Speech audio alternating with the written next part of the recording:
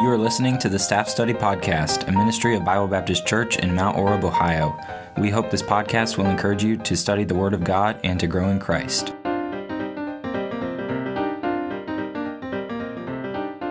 Welcome to the Staff Study Podcast. Thank you for tuning in. We're glad that you're here. We got a full staff this morning. Myself, Rob Moore, and Jason Jordan, and Corey Wilcher, and Dominic Illingworth. Corey's making faces at me over here, trying to make me laugh. It's working. And we got a topic for you here that Jason kind of decided, and we all liked it. We're going to kind of do a study on First John.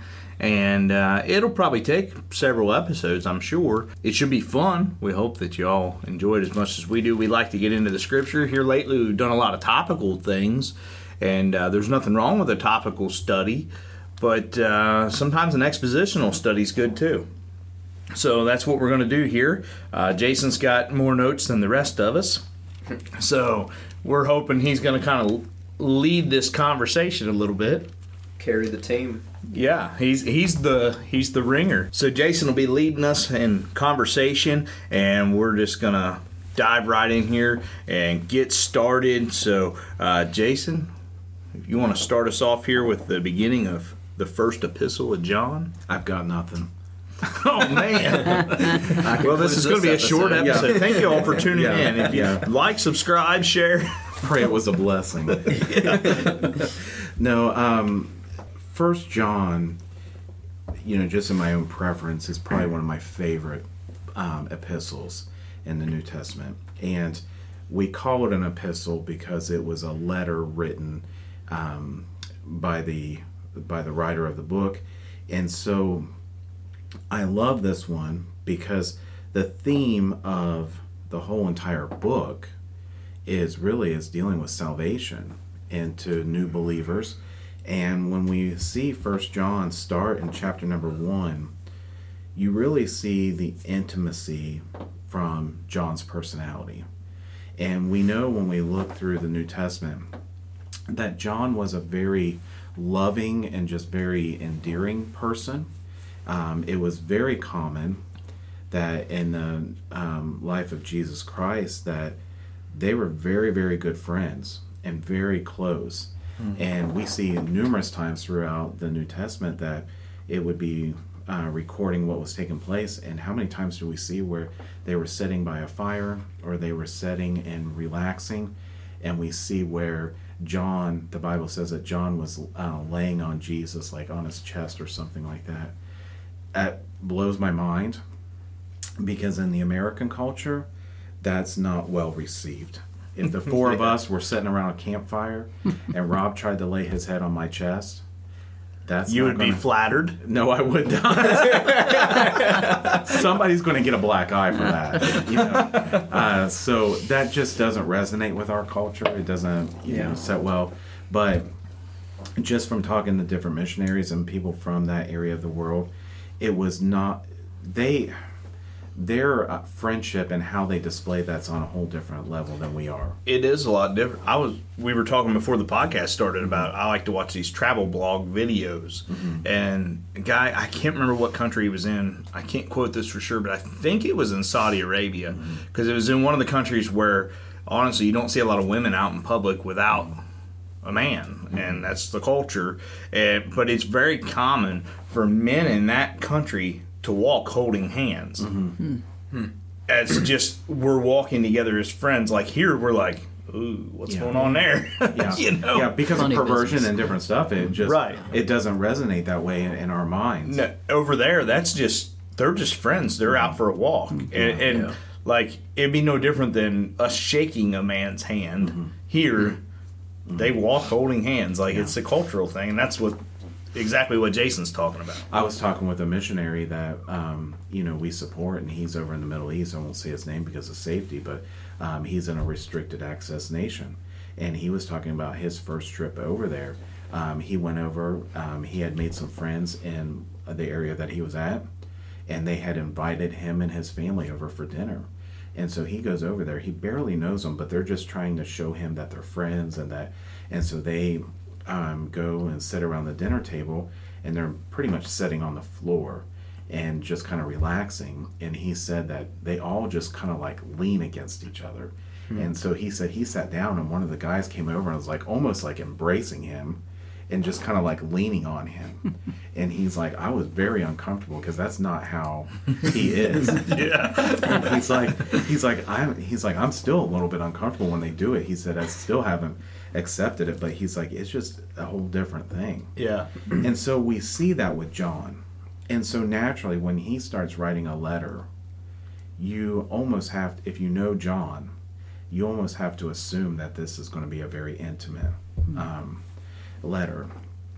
And really, it's considered by Schofield and many commentators that the writings of First John, apart from like Song of Solomon, this is probably the most intimate writing in throughout the entire Scripture. Yeah. And so he starts out talking about really his credentials, and he's writing this, and I love what he says. He says that that which we have seen and heard. I'm sorry, let me back up. Well, we'll start this from the beginning. Reading the wrong verse, I got ahead of myself. It says that which was from the beginning, which we have heard, which we have seen with our eyes, and which we have looked upon, and our hands have handled of the word of life. What he's writing to this group of little children, which is believers, he's writing from a relationship, almost like a father to their children. Now we know that the Scripture is inspired by the Holy Spirit and that this is words coming from our Heavenly Father to us. Mm-hmm. But John, no doubt, is writing to people that he has been ministering to as well. And I love what he says here, that everything that he's writing about, which is Jesus Christ, he says that he's handled it, he's heard it, he's seen it with his own eyes. So this isn't something that he's just been passed down from tradition and, from generation to generation. He's like, I'm writing this, he said, and it's something that I experienced myself. And to me, that just has great impact. And I love his heart. In verse number 3, he says, that which we have seen and heard declare we unto you, that ye also may have fellowship with us.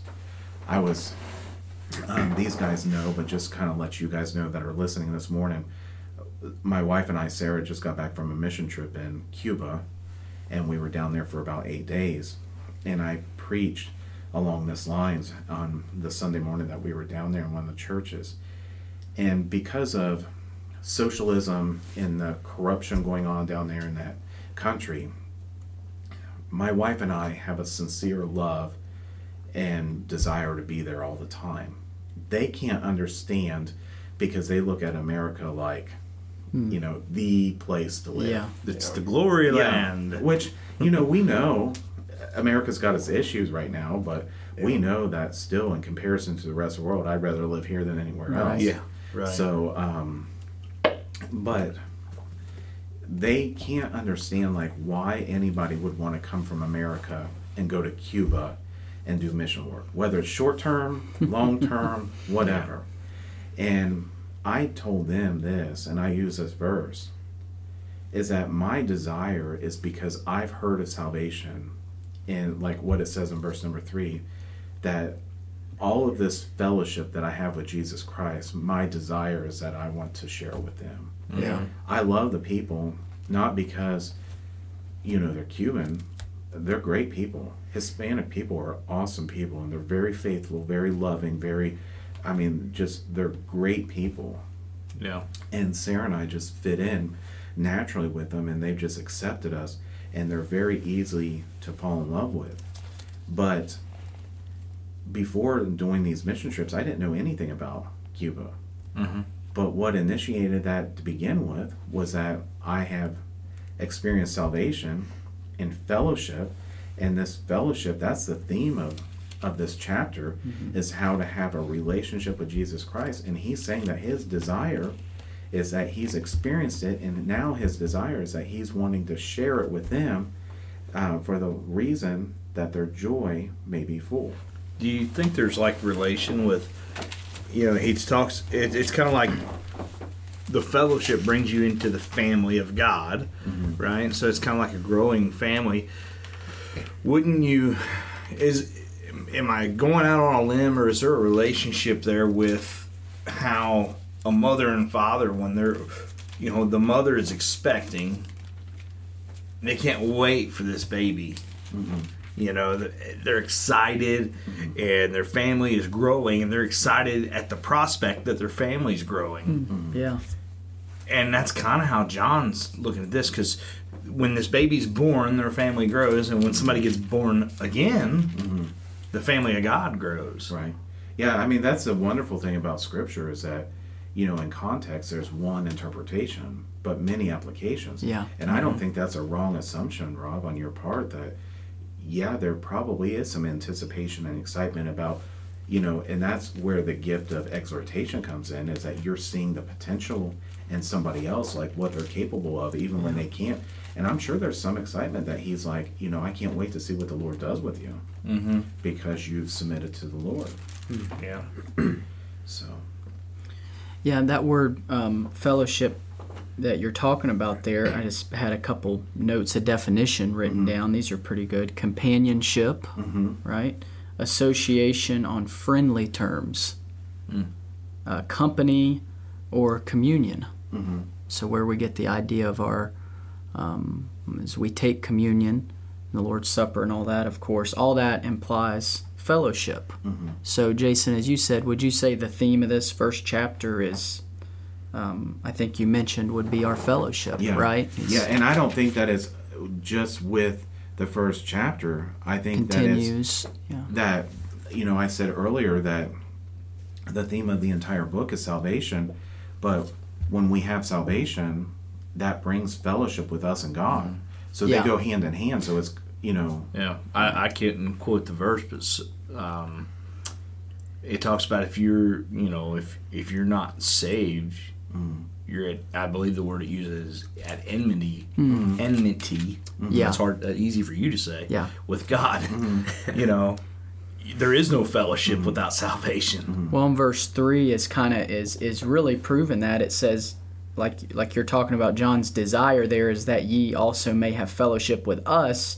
But then he says, truly our fellowship is with the Father and with his Son Jesus Christ. So this is a special fellowship. This is a different fellowship. This isn't just buddies getting together or the groups you like to hang out with. This is a spiritual fellowship, and John's, I think, clearly pointing out that you can't have this special type of fellowship unless you first have that connection, that fellowship with the Father. It's with the Father and his Son Jesus Christ.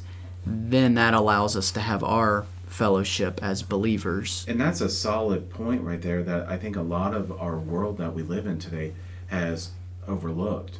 How many times have we talked to people, on visitation or, whatever, and we start talking to them about, their relationship with God, and it's great. And they give a very positive report about, how they're close with the Lord and they have a great relationship. They start praying. But you start talking about salvation, and they reject Jesus Christ.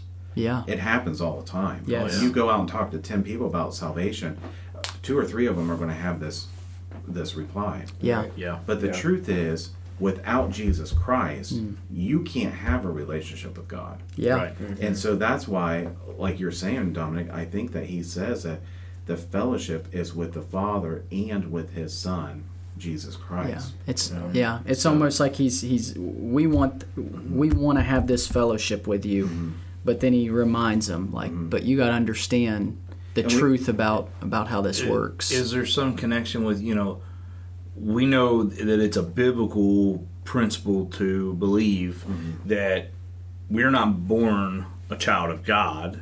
We're born into the family of the devil. I mean, when we're born again, we become a child of God. That's the adoption process, and that's a whole other thing that we're not getting into today. Right. But I do believe that it correlates with this verse, because there's that adoption. You're not in fellowship naturally. The world teaches that we're all children of God. Yeah. No, we're not. Yeah. you were created by. Yes, and He loves you. Yeah. But you don't become a child of God until you get saved. In the original creation with Adam and Eve, yes. Right. But because of sin, that fellowship or that relationship was broken. Yeah. And now the whole purpose of salvation is to reconcile. Yeah. Right. It would be no different than, Corey and I can be in fellowship, but if Corey comes up and punches me in the mouth, we're probably not going to be in fellowship because he's wronged me, right? That's a bummer. No, He's like, no, oh, he man. punched you because you wronged him. exactly. We know you. Yeah. Well, that could be, but that fellowship would be broken, and there has to be reconciliation for fellowship to begin again. And we can't forget either who he's writing to. John's a Jew, right? Mm-hmm. And he's writing to Jewish people. Mm-hmm. Yeah. They rejected Jesus Christ. They crucified him. Mm-hmm. So it's natural that the Jewish people say, yeah, we have a relationship with God, but they rejected the Son. And he's saying, you have to, in order to have a relationship with God, you have to accept the Son. Well, it's the same, the exact same one who, through the inspiration of the Holy Spirit, wrote to as many as received him, to them gave he power to become the sons of God. So he's drawing that line, that exclusive line of, like you said, Rob, we're not all one big happy family of everyone that's ever been created as a part of God's family. That's something that's exclusive. What is your definition of fellowship again? Because I was thinking about something when you said that. Yeah, it's companionship, association on friendly terms, company, or communion. Yeah. So if you think about it, our fellowship with Jesus Christ is a choice. When you accept salvation, you're a born-again believer. But if you choose to become a disciple, or you choose to have fellowship with God, that's your personal choice. He wants and desires it. But fellowship is where you are sharing in favor, or you're accepting what God is about through Jesus Christ, and you're having those common interests. You're communing together. Yeah. So when you were talking about a minute ago that you said something along the lines like fellowship is kind of like, a more intimate status or relationship. I mean, it's a step further. Yeah. You're entering into a relationship, but then you're having fellowship, which means that you're sharing a common interest. We all have many relationships with different women. Say this in the right way, but we have like friendships and stuff. That almost came out weird. This is not a confession, I promise. Same way we are Mormons now. That did not almost come out weird. It did come out weird. Yeah. Right, so let me reiterate this, that we all have friendships with different women, but we have fellowship with our wife, our spouse, Right. And we have some of the same interests with our spouse that we might have with one of our other female friends. We might enjoy the same sport or something like that, but that fellowship that we have with our spouse is a whole different level. Yeah. And I think, concerning fellowship, it's something that we as Christians, we can't dismiss, or in other words, put on the back burner, because as independent Baptists, the whole time we're gung-ho, we're ready to work. We want to see souls come to Christ, and obviously this is all good things, and just reading the Bible, you could go to all of Paul's accounts, all of his epistles, and you could read the book of Acts of what Paul was doing, and you're reading it and you're like thinking, I gotta go a million miles an hour, lead souls to Christ, start churches, I need to charge the gates of hell with a squirt gun, screaming at the top of your lungs, like, yeah, let's go lead some souls to the Lord. But if you put your fellowship with your brethren and your fellowship with Christ on the back burner, that's going to hurt your Christian walk. Absolutely. Terribly. Yeah. And, fellowship is supposed to be refreshing. When you fellowship with Christ, it's refreshing. And when you fellowship with your brethren, it's refreshing. That's why Christians aren't told to be lone wolves. Well, They're told fellowship. It makes that point in verse 4. It says, and these things write we unto you, that your joy may be full. Yeah. Yeah. You are not going to be full of joy with no fellowship. Yeah. Have you ever met somebody that was a lone wolf that was really joyful? Right. It never happens. Well, and like Corey, we stress the point on the fellowship. The foundational truth of it is it has to be with the Father and with His Son Christ. Now, that's exclusive. But then Corey kind of went into the John is desiring for them to have fellowship together as Christians, like you were saying, Corey, in church with brothers and sisters in Christ. So a lot of people you see that don't have that fellowship, they're not getting verse 4. That's right. I think we see that living out in many lives. Their joy is not full. They don't have that fellowship. They may have that fellowship with Christ and their Father, but the joy isn't full because they don't have that complete fellowship with their brothers and sisters in Christ. How many times do you go out and witness and you knock on the door and the person says, "Oh, I'm saved," and they can give a salvation testimony, time and place. This is when I got saved. They can tell you all about it, and it's awesome. What church do you attend? Yeah. And it's crickets. Well, you don't need church. Well, you don't have to go to church to go to heaven, but the Bible says you need church. Yeah. It's not a requirement for heaven, Right. but the Bible says you need it. Some of that fellowship, that's part of it. I mean, it's encouraging to come to church and be with other believers. Yeah.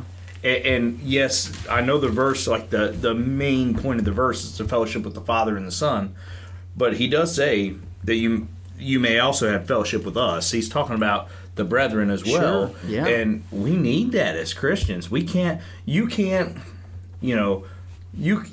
you, what was the old phrase? If you run with dogs, you're going to get fleas.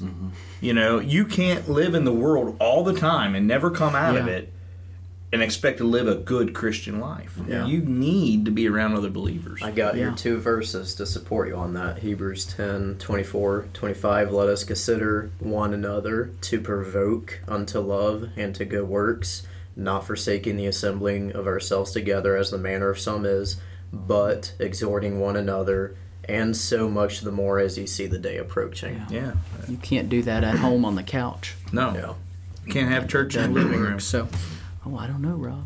But that, in all seriousness, like when we look at the writings of John, it's just so good to see that refreshment, because like what I was saying, we'll go through Acts and the epistles that Paul wrote, and we see to be charging to be a good Christian soldier, and we're thinking a million miles an hour of let's go out there and win the world, so to speak, and charge the gates of hell with a squirt gun, so to speak. But then we get to John, and John slows everything down, and then he says, okay, yes, salvation is important, but now let's think about the fellowship. Right. So, I don't want to pull us off of this because this is great stuff, but just thinking along the lines, this is how the book starts out. So, I know First John, and we'll probably end up addressing a lot of this, I don't want to get ahead of ourselves, but First John is a difficult book.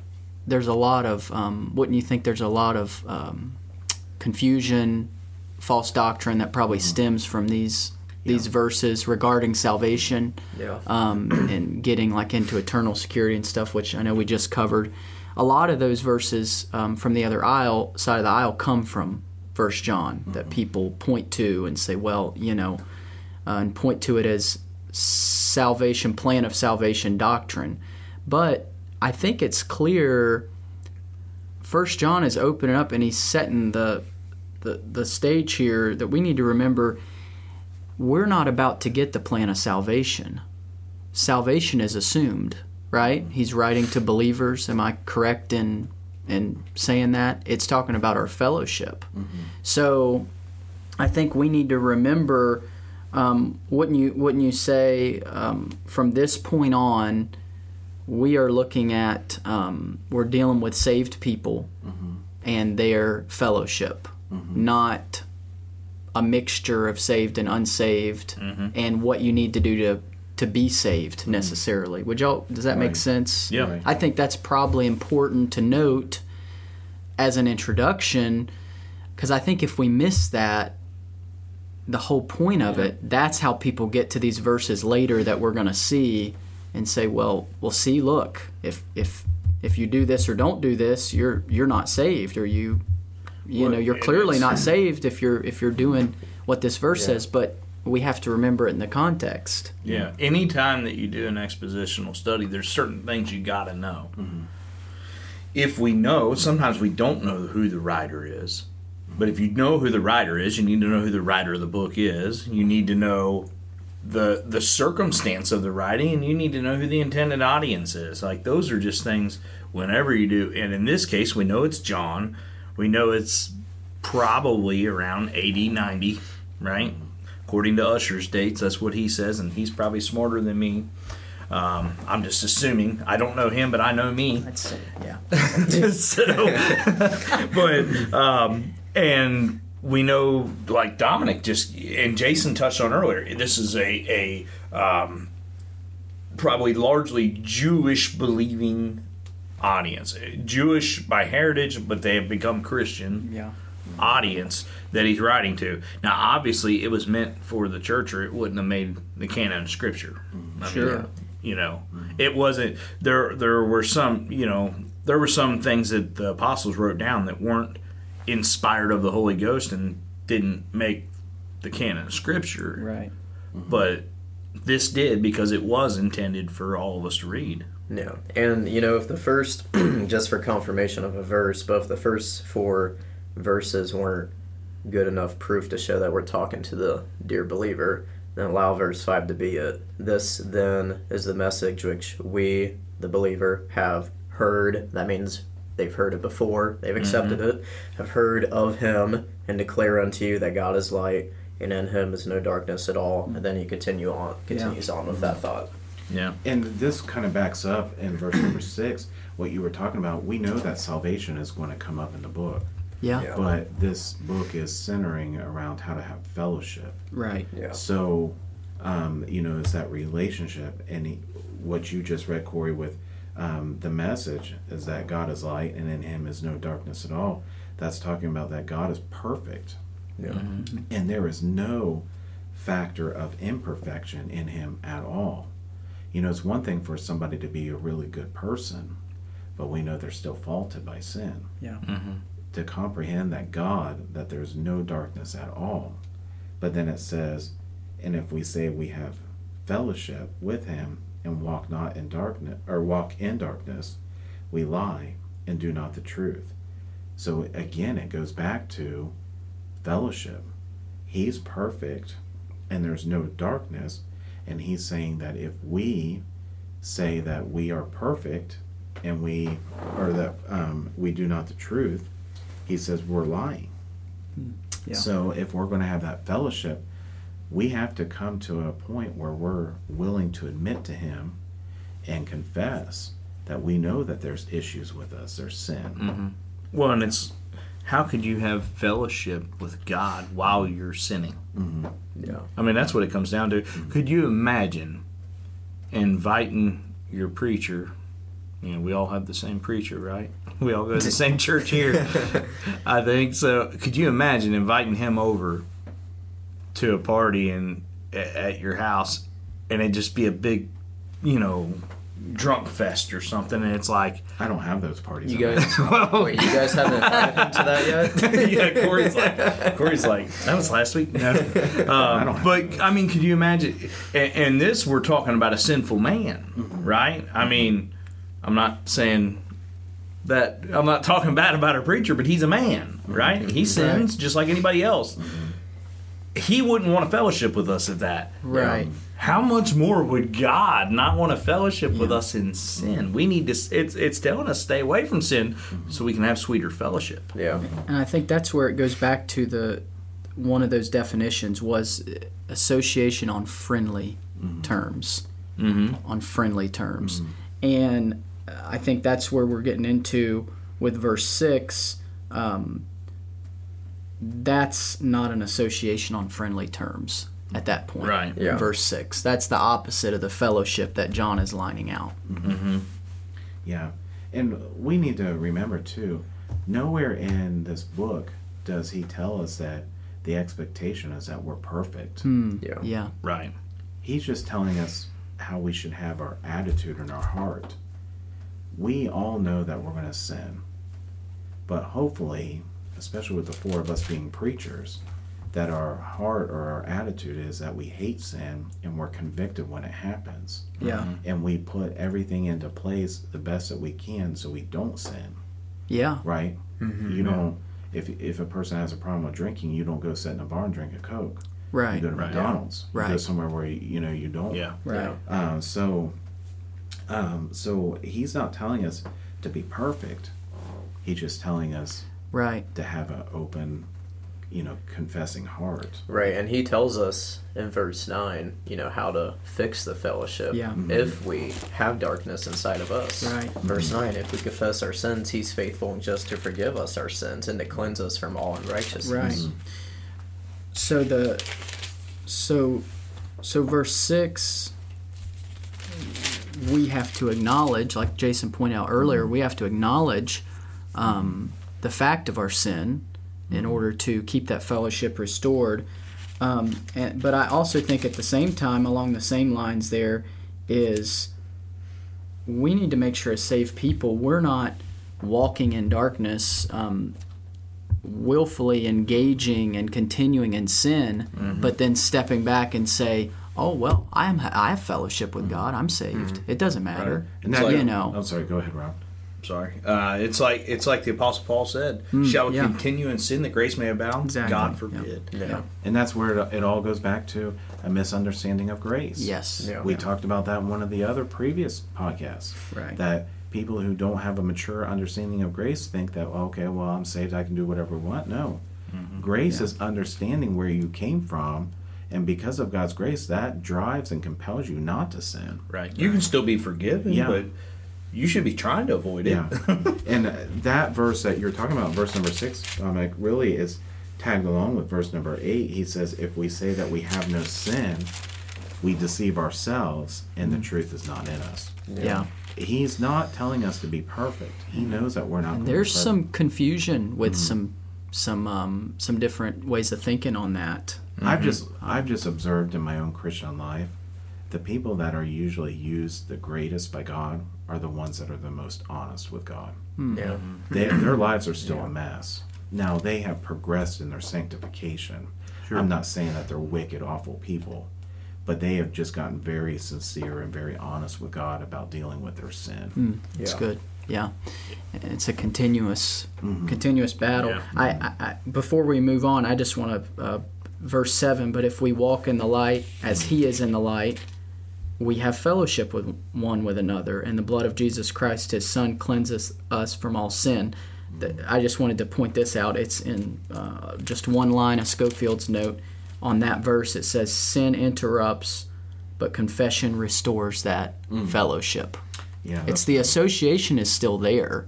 You haven't lost your association. Yeah. You're getting it back on friendly terms. Yeah, and the salvation is still there. Right.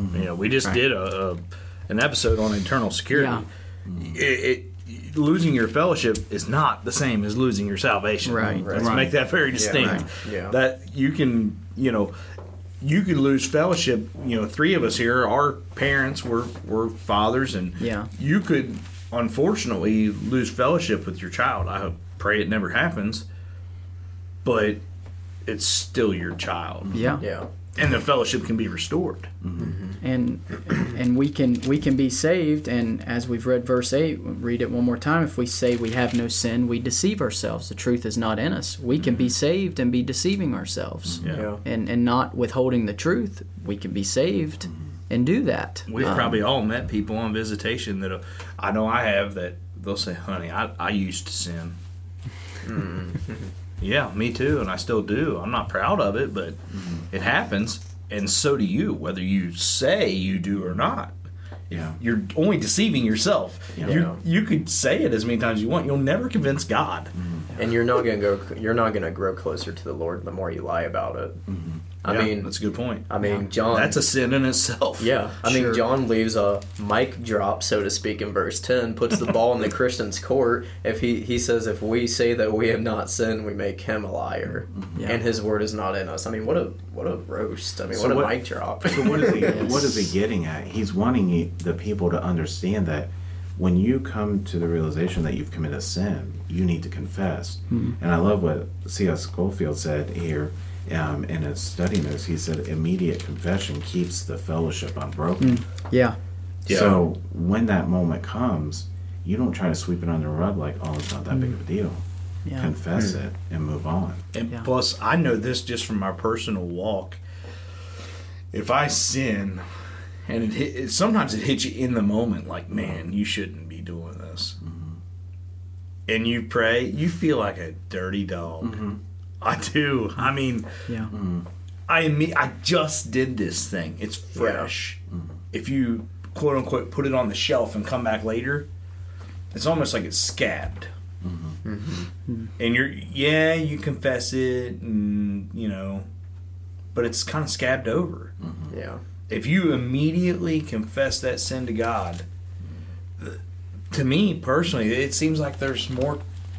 I don't want to say there's more conviction, but I don't know. It's fresh, it's raw, and it's like, man, I shouldn't have done that. I shouldn't be having to make this prayer right now because I should have avoided that. I could have avoided that. I knew better. Yeah. But I gave.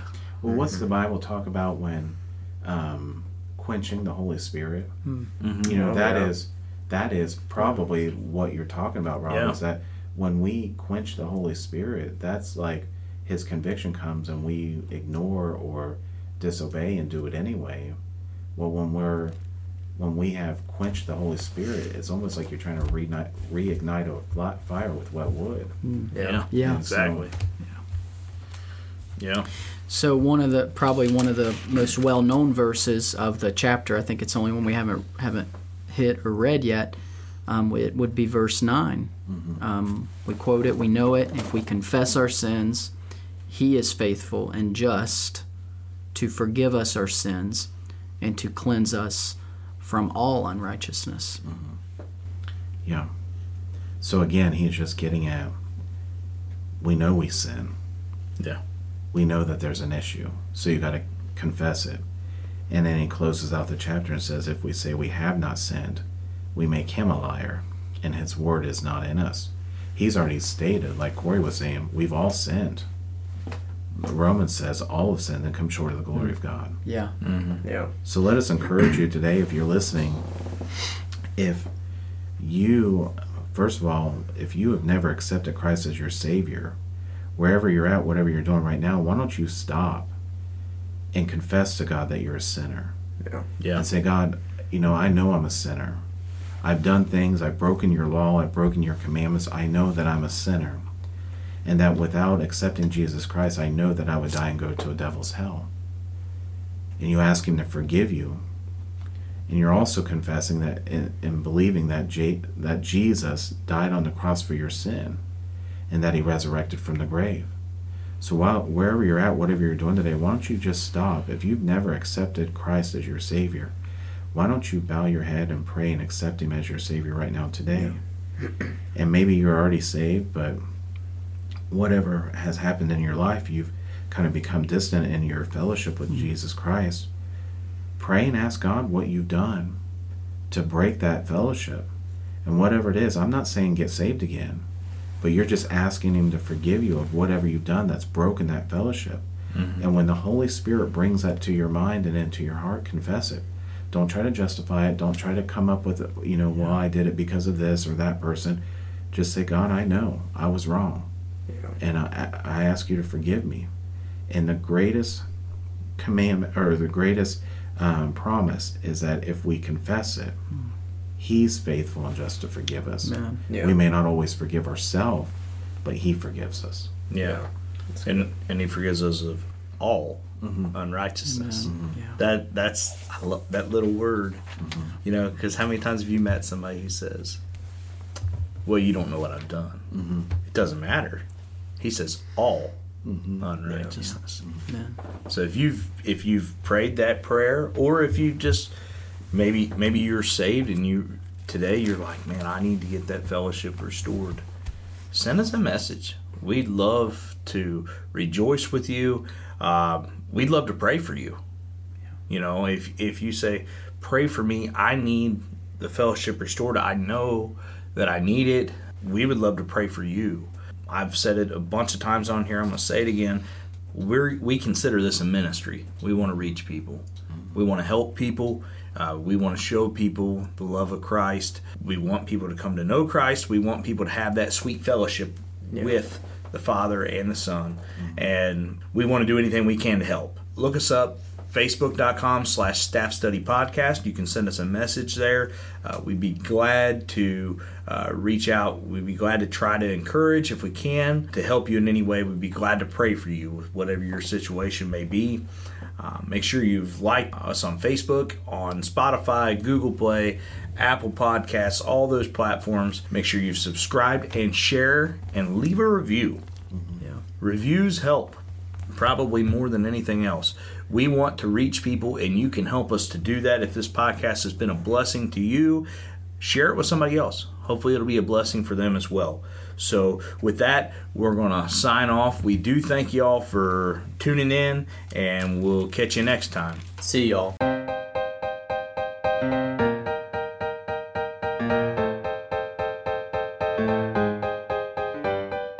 Thank you for listening to the Staff Study Podcast. It is our prayer that this has been an encouragement for you in your walk with the Lord.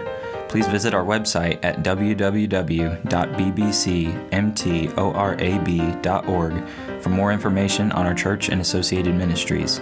It is our desire to encourage you to study God's Word. 2 Timothy 2:15 says, "Study to show thyself approved unto God, a workman that needeth not to be ashamed, rightly dividing the word of truth."